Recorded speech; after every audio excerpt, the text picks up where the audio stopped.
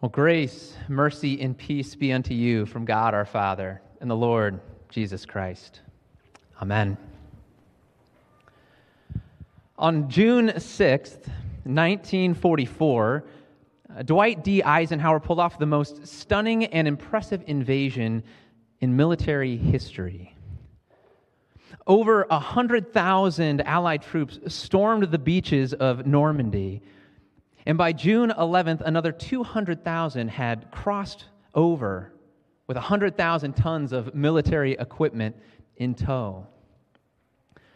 But as troops advanced into the hedgerows of France, these giant rows, half earth, half hedge, 50 feet tall, the Germans formulated a counteroffensive using their infamous blitzkrieg tactic. Now, the blitzkrieg, or lightning war tactic, was a deceptive one. The Germans would rush in with columns of panzer tanks and troops swiftly into battle to overwhelm their enemy. The Allied forces would collapse at the sight of what appeared to be an invincible, unrelenting monster bearing down on them. That was the Allied reaction to the blitzkrieg for most of the war. They could see only its power and their own vulnerability. So when this final blitzkrieg came, would it push the Allies back to the beaches of Normandy that they had just won at such a high cost? How could they stop it? Well, the key involved listening and trusting in their leadership. Eisenhower, in the face of this massive counterattack, is quoted saying, "The present situation is to be regarded as opportunity for us and not disaster." He had a plan to thwart this cunning blitzkrieg attempt, but it sounded a little crazy. Let the Nazis in.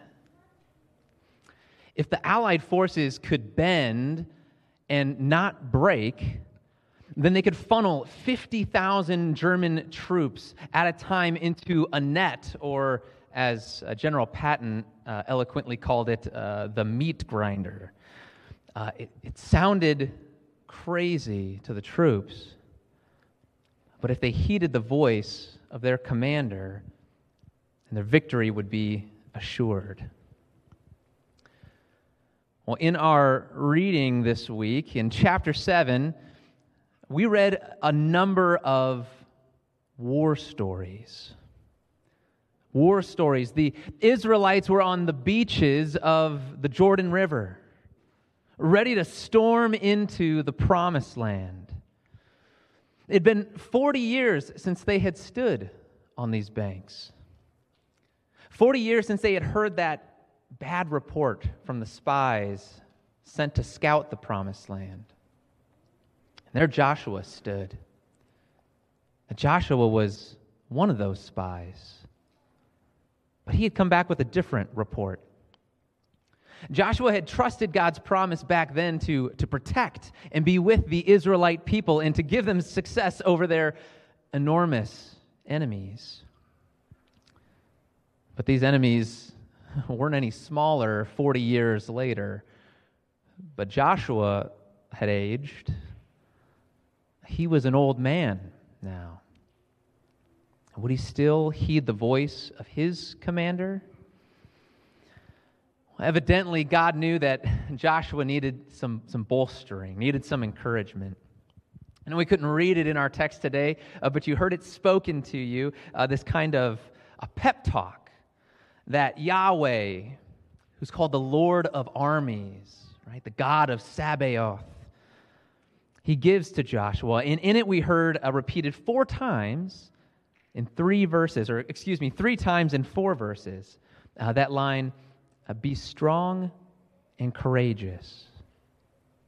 Be strong and courageous. And these aren't just empty words that God is speaking to Joshua.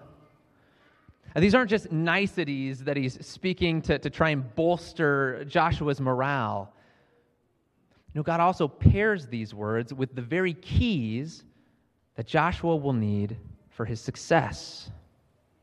In verse 7, he says, "Be careful to do all that the law of Moses commanded you, that you may have success." And then in verse 9, he says, "Don't be frightened and don't be dismayed, for Yahweh your God is with you wherever you go." Be strong and courageous. Why? Because you have the Word and you have God's presence with you. Those were the keys, which might sound simple enough until Joshua is actually standing at the walls of Jericho, looking up at these towering heights, these double walls at 40 and 50 feet tall. And then he gets God's battle plan, more specifically. And God says to Joshua, here's the plan. You're going to march around the city every day for 6 days in silence. Then on the 7th day, you're going to walk around the city 7 times, blow some trumpets, and yell. And the walls will come tumbling down. Are you kidding me? Like, really, God, that's the plan? I mean, isn't there something a little bit more sensible that we could use? Aren't there some battle manuals lying around that we could read that would help us gain the victory? There's got to be something more sensible than that plan. Walk around and shout? I mean, it sounded crazy. But could it really be that simple? Well, the answer for Joshua, of course, was yes. Joshua commands the people to do just as God commanded him, and they march around the camp, and the walls fall down. They create this sort of ramp that the Israelites can climb up straight into the heart of Jericho to take over the city, to bring it down. Jericho was one of the most powerful cities at the time, one of the heavily defensed cities, but when the walls came down, a clear path was made for the people. The Israelites would go on after Jericho to conquer 18 more cities with their kings and peoples. And each time, the key to success was listening to the word of God. When they knew God's word and followed it, they had success. When they forgot God's word or didn't listen to it, there were consequences, sometimes deadly. Which is why we hear Joshua at the end of his life give another last speech, just like Moses did. And in it, he tells the people to listen to God, that if they keep God's word, they will have success, they will take the land. But if they forget God's word, if they go to the left or to the right, like God warned, he says it'll be a snare and a trap, a whip on your sides and thorns in your eyes until you perish. Now, as you read these stories today, just a side tangent here. As you read these stories in advance of today, or as you're pondering them now, you may have found yourself kind of unsettled, right, by the brutality of it all. I mean, it seems a little, hard to stomach, right? We come to these texts with our modern ears, and we can't read them without, imagining some sort of empiricism like Nazi Germany conquering land after land around them. But it's important to understand what's actually going on here. God isn't condoning violence in these sections. God is not telling us, you and me, that we need to go take arms against whatever political party or ethnic group or unrighteous social movement that we despise and go and storm these Jerichos. It's not what God is telling us. As Jesus said in his most foundational sermon. He said, "Do not resist the one who is evil, but turn the other cheek. And love your enemies and pray for those who persecute you." So what's going on here? How do we sort what's going on in these battle stories? Well, what's happening in this section is God is actually doling out, he's delivering divine judgment on human evil at a specific moment in history. See, God is a God of love. But he can't be a God of love if he allows evil to fester and persist in the world. Because when that happens, that evil will eventually squash and destroy any potential for love or human flourishing, much like we saw in the events leading up to World War II. And so we believe in a God of love, but we also believe in a God of justice, who will put an end to evil and all of the suffering that it causes in the world. And that is what God is doing here. The peoples that populated the Promised Land were morally bankrupt. They burned their sons and daughters alive in pagan worship. They practiced lewd sexual deviance. And God had been patient to these people. Right? God had let this go on for hundreds of years, but he had promised he wouldn't let it go on forever. And so finally, he came through on what he promised Abraham 600 years earlier when he said, "The Israelites will come back here, for the iniquity of the Amorites is not yet complete." Well, their evil had reached a tipping point, and God would wait no longer. So he used Joshua and the Israelites as his arm of justice, putting an end to that evil. And in that same moment, he established for his people a land that they could grow and flourish and share God's vision for how human life was to go, so that all the people of the world could be blessed. This was the reason for their battle. You and I are still locked in this battle today. The battle for the Promised Land. The battle for spiritual rest.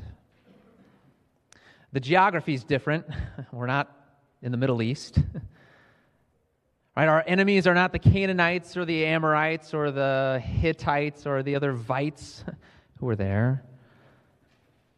We're still locked in that age-old battle of good and evil. And maybe when you think of evil in this world, maybe what comes to mind are specific people who seem to be at the forefront of evil. Maybe it's people who, in our mind, are kind of our targets, the people we want to blame, the people who take up our headspace or our words and conversations, or maybe our social media accounts.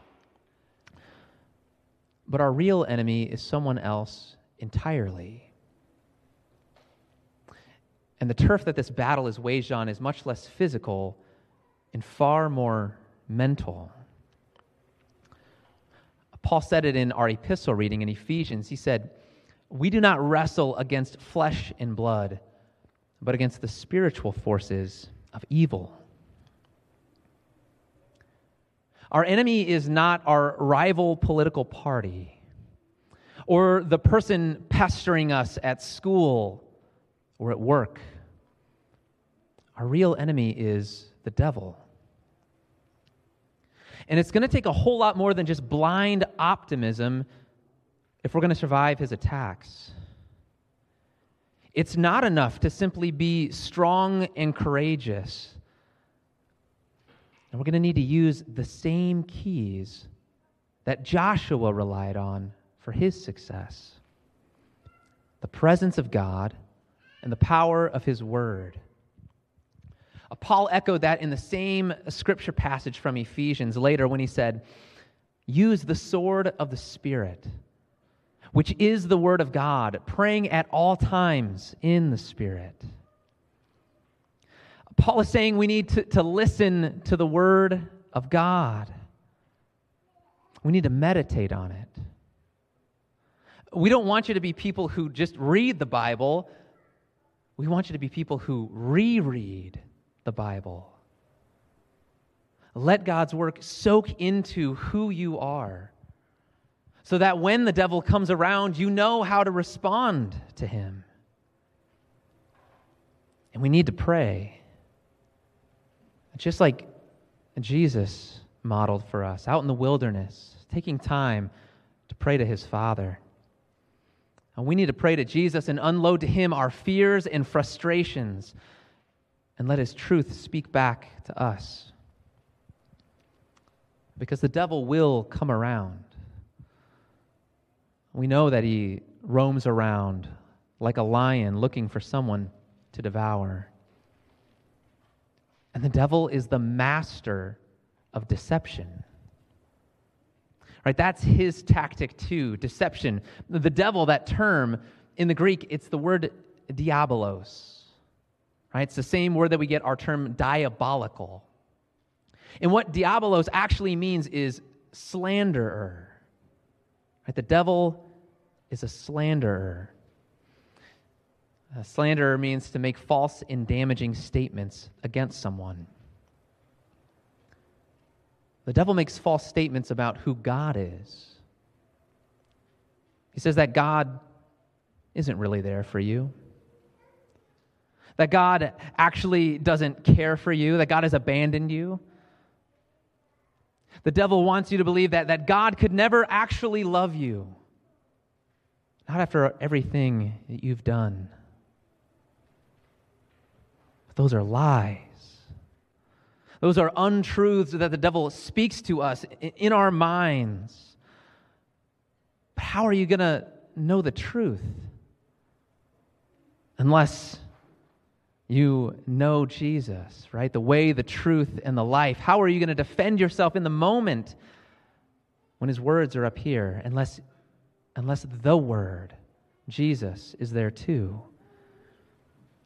We need to read the word and let it become a part of us so it becomes even a part of our thoughts and our thinking against the devil's lies. And maybe those lies about who God is, maybe those are the easy ones. Maybe the more challenging ones are the lies that the devil gets us to think about ourselves. Lies like, good things don't seem to come to me, so I might as well stop trying to be successful. Or the lie, if someone really knew me, if someone actually knew how I was, they would reject me. Or maybe it's lies on the flip side, the lie that says, I can do and say whatever I want. God will forgive me. It doesn't matter how I live in this world. The devil has a way of getting into our heads, plaguing us with disinformation about who God is and who we are. But God has equipped us for the fight. He's equipped us with his word and with prayer. His word, the very presence of God that we get to read and meditate on. The very tool that Jesus used against the devil himself in the wilderness. And God gives us prayer. God has opened up that channel of communication for us to speak to him. Right in here even. To speak to the one who has created this whole world in his wisdom. We have access to that. God's word and prayer. Could it really be that simple? The short answer is yes. But just because the strategy is simple, it doesn't mean the execution won't be excruciating. The battle can and will be bitter and painful and persistent and at times downright exhausting. But take heart, my friends. Be strong and courageous, for though the battle rages on, the war is already over. In 1944, when the Germans resorted once again to their blitzkrieg tactic, that was a last-ditch effort. They had already effectively lost the war over a year sooner. Many people see the Battle of Stalingrad, which happened in 1943, as the decisive battle in World War II. But the Nazis wanted to convince their enemies otherwise. They wanted to convince us, the Allies, that they were still the stronger ones, that they could still overturn what had already been accomplished. The war with the devil that you and I are engaged in, it's already over. For on that day, at Calvary, Jesus stormed the gates of hell. Jesus stomped down to the devil's turf. He suffered under Pontius Pilate, was crucified, died, and was buried, and descended into hell. And when he did, he knocked the devil's teeth straight out. Jesus declared victory that day at the cross of Calvary. But you know how enemies respond when they've lost. They dig their heels in deeper. They blitzkrieg. The devil wants to convince you and me that Jesus' work on the cross is not definitive, that we are not actually forgiven by God, that God is not on our side.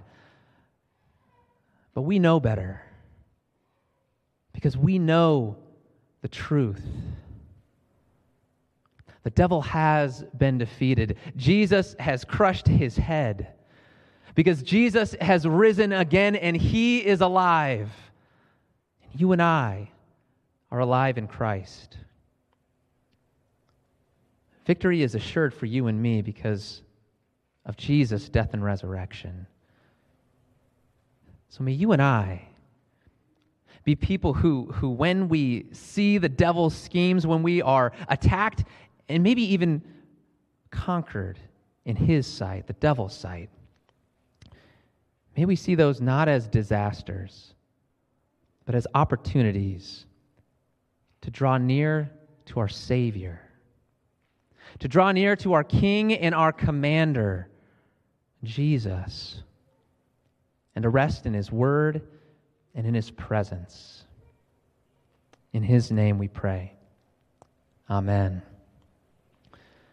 And the peace of Christ, which surpasses all human understanding, it will guard our hearts and our minds in the one true faith. Amen.